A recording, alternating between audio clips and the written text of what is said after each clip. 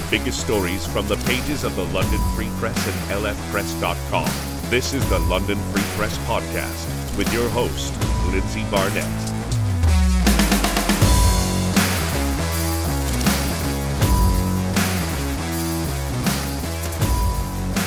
Welcome back to the London Free Press Podcast. I'm your host, Lindsay Barnett. It's been another busy-ish week, but when I say busy-ish, I mean a lot of it has surrounded the pandemic. Every time I think we're getting on the other side of things a little bit, here we go again. So once again, I am joined by London Free Press health reporter Jennifer Bieman. Jen, how you doing? I'm great, thank you. Thank you so much for joining me again. I know you and I seem to be talking almost every other week at this point because things, again, keep changing so drastically. We have to talk about the numbers to start things off. We are seeing a huge spike. A report was put out yesterday, I believe, about what we can expect by middle of September for caseloads for the province. They're projecting well over 1,000 cases a day by middle of September. What's happening? Because I know the vaccination numbers, I know have kind of plateaued a little bit with new vaccines, but there are a ton of us who are double vaxxed. What is happening? Oh, there's still 20% of us in the London area, about 18% that, haven't even gotten a single shot. And that's of eligible people. That's not even including the under 12s. So, there's a significant chunk of Londoners who just haven't gotten that vaccine yet. What we're also seeing in London is quite a few cases. We had 109 Friday or Saturday, Sunday, Monday, which is huge. That's not something we saw last summer. It's quite a few. And that's not great news. Some people too, because we're seeing quite a bit of transmission, comparatively speaking in London, some people that are fully vaccinated are testing positive. That doesn't mean they're getting really sick, but it means they're certainly getting infected. So, the health unit this week had said, if you're fully vaccinated, stay away from the unvaccinated, try not to mingle. If you're a workplace, make a vaccine mandate. So they're really ratcheting up this sort of thing of like, listen, Delta's out there, it's circulating, it's kind of rising. Cases are gradually coming up, and it's really time to start, if you're not vaccinated, get vaccinated, and also just sort of be really aware that this is out there.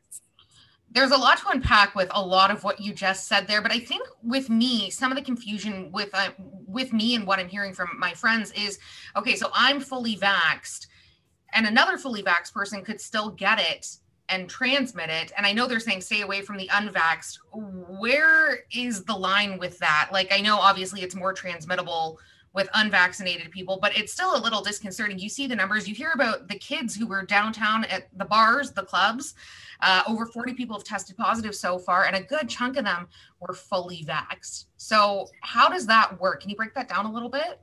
So the health officials are really clear. If you're fully vaccinated, 2 doses, and you've had 2 weeks after your second dose, you're very, very protected. It's the best thing you can do. It's really, really great. But man, if you're hanging around in a pool of COVID, it's totally possible that you could contract it. You might not even know. You might be asymptomatic. You might be picked up during just routine testing, which is how sometimes we find these cases among fully vaccinated people.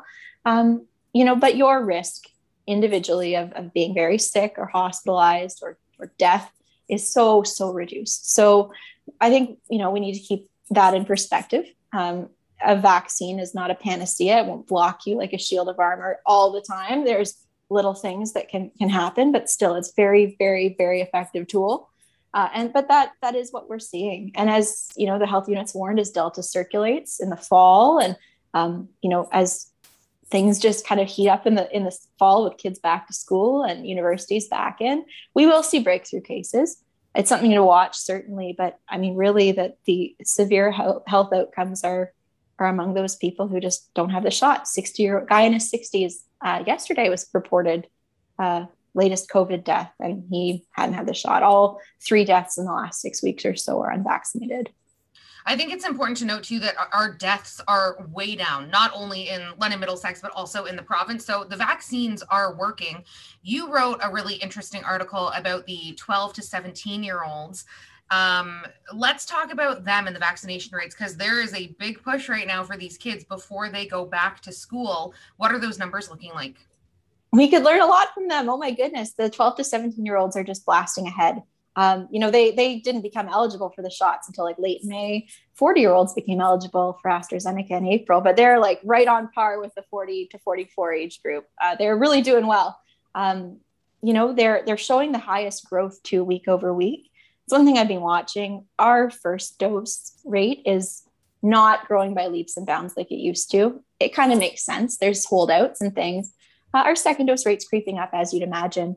But those 12 to 17-year-olds, man, like they're really getting in there in this kind of final push before school. So I think there's a lot of really parents that get it and that really want their kids protected. And that's sort of where we're at. It'll be interesting to see in the next coming weeks just how high we can get that first dose rate. Right now we're at about 82%. It's not rising by more than, a couple percentage points a week if we're lucky. So 90 is what they keep saying as far as herd immunity, but who knows, right? It's a funny virus and there's lots of unknowns. Well, I'm glad you just said herd immunity, because I saw a tweet right before we hopped on actually about the fact we will never reach herd immunity until there is a vaccine approved for kids under the age of 12. Now, there's still like a lot of concern with that. And I have some friends who have kids who are not eligible for the vaccines. Do you think Pfizer, for instance, just got FDA approval in the States? And I don't know why everybody was holding their breath on FDA approval because we're not Americans, but that was like Twitter had exploded. Do you think that we will see a vaccine in the coming months or years for kids under the age of 12 to potentially reach herd immunity? Or are we kind of where we're at with this? Having followed this for 18 months, I feel like vaccines will be approved for that age group. I know Health Canada is looking into it. There's a lot of really good minds in Canada looking into that issue. Herd immunity is a funny one. There's still a lot of COVID in the developing world and other places where it can mutate into things. And, it's hard to say. I don't know. I'm not getting my hopes up just because I've got my hopes up before in this pandemic, and it's been kind of dashed. And I feel like there's a lot of people right now that are feeling the same way, which is looking at a fall and just being like kind of sad. So I don't know about that. There's a lot of unknowns with COVID. We've known that. We've seen it. A year ago, no one was talking about mutations and variants, but here we are. That's all we're living now. So I think there's a lot of tricks up COVID's sleeve. And but in the meantime, individually and as a community, the best thing you can do is get the shots. We have when you can, when they're available, 2 doses. That's what's really a core thing. Well, talking about the variant, President Joe Biden in the States had announced a couple of weeks ago, maybe a week and a half ago, that eligible Americans would be able to get a booster shot. I want to say around September 2nd or something. How far behind do you think Canada is? Because the problem is things are mutating, and Delta obviously is our biggest concern right now, but who knows what's around the corner? Because like you said, there's a lot of tricks up COVID's sleeve. Do you anticipate, are you hearing anything from the health unit about boosters for Canadians or even here locally? So boosters here are coming next couple of weeks, which is really kind of neat, but not for a lot of people, only for some people. Ontario has approved it. Basically, if you're a transplant recipient, if you're on a couple of immunosuppressive, very like wordy looking, drugs, and also residents of long-term care homes and high-risk retirement homes. So the health unit here is ready to go. They're getting ready to kind of push that out. People that have conditions, like health conditions that would allow them to get a booster, will be contacted by their providers. So they won't have to trek to a pharmacy or a vaccination clinic. For residents, those doses will be handed to homes locally. So they'll be given to those people. It's interesting to see what will happen with boosters. There's a lot of talk. America has been kind of big on that right now. Their timeline was a little different than ours, though. They were sticking to the 21 to 28 day gap. Around here, not very many of us had that. It was, 4 months for some. So it'll be interesting to see in the fall and kind of winter where Canada ends up on that. And then there's also a lot of kind of your global health experts that are saying, listen, like before we even think about giving boosters to otherwise healthy young adults in Canada, we should really be thinking about stemming the growing tide of COVID in places that can't afford vaccines or haven't had good access to them. Absolutely. It's definitely a concern. And I know some provinces are kind of taking things into their own hands, trying to curb the numbers a little bit. British Columbia, the latest province to announce a vaccine passport-ish, where if you are not vaccinated, all non-essential businesses, so like movie theaters, off the table for you. It's hard to speculate about politics right now, but do we anticipate something like this coming in Ontario? I know Maple Leaf Sports Entertainment has said you need to either provide a negative COVID test or prove fully vaccination. The OHL did a fantastic job. You have to be fully vaxxed, straight up, if you want to go to a game. Do we anticipate seeing more of this, but from a provincial level here? Well, the Ford government's really holding out on this. They've said for months and months and months, even back when other governments were saying for months and months and months that they're not doing this, but Ontario so far not even really making that a thing. So I don't know what we'll see from them. You're right, though, the areas where unvaccinated people can go are starting to shrink. There's a lot of talk about vaccine mandates, even at London City Hall for civic workers. Got about 3,000 people there, and they're looking at making that at least some kind of policy. So, I don't know provincially. I feel like we've gone this long without the Ford government doing anything specific on vaccine passports across the board. But, again, time will tell if they do move off that. In the meantime, though, like you said, it's very ad hoc. There's individual businesses, organizations, event venues that are making these rules. So I guess we'll see. The Middlesex London Health Unit has done a really good job about doing pop-up vaccination clinics. I saw the one that they did on Richmond Row, right across from Jack's. Get your shot, go do some shots. I thought was a really cute idea. Are we anticipating more of this, especially as the kids start going back to school? What are you hearing from them?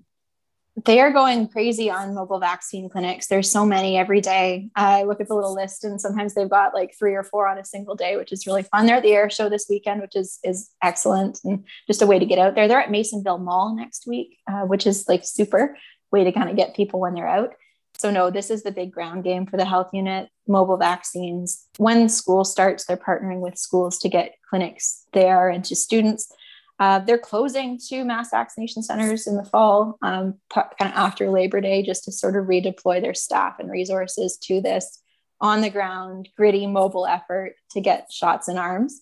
It's pretty exciting to see some of the numbers too coming, like at the Richmond Street one that you mentioned, and there was a Pride London one at Palisade on the weekend too. They had a lot of first doses, which was kind of excellent. So like up to 40% of the people that were coming through were getting their first shot. So it's working, but it's unlike a mass vaccination center that can do hundreds of people in an hour. I mean, these are very moderate gains, hundreds of people instead of, thousands. That's awesome to hear, because the last time I had heard about like it being so successful was at Rib Fest. And I hadn't really heard about the nitty gritty numbers, but that's really exciting to hear that they're working and people are doing it and it's more accessible. That's fantastic. Jen, I want to thank you so much for your time. I know we talk a lot. Like I said, I know the fatigue is real. I really appreciate your time and all of your hard work on the coverage. So thank you so much for joining the podcast. I hope next time we chat, and I'm not going to hold my breath because numbers are spiking, but I hope next time we chat, we're seeing a bit of a turn for the better again. It did catch me a little off guard that numbers started to spike when a lot of people should still be gathering outdoors. It's a little worrisome knowing winter is coming and we're all going to be inside. So not jazzed to see what the numbers do, but hopefully next time we chat, it's a little bit better. Thank you so much, Jen. Thanks so much. We'll be back again next week with another edition of the London Free Press Podcast. Don't forget to subscribe. We are on Stitcher, Spotify, Apple Podcasts, Google Podcasts, YouTube, and of course over at lfpress.com. Until we talk again next week, stay well.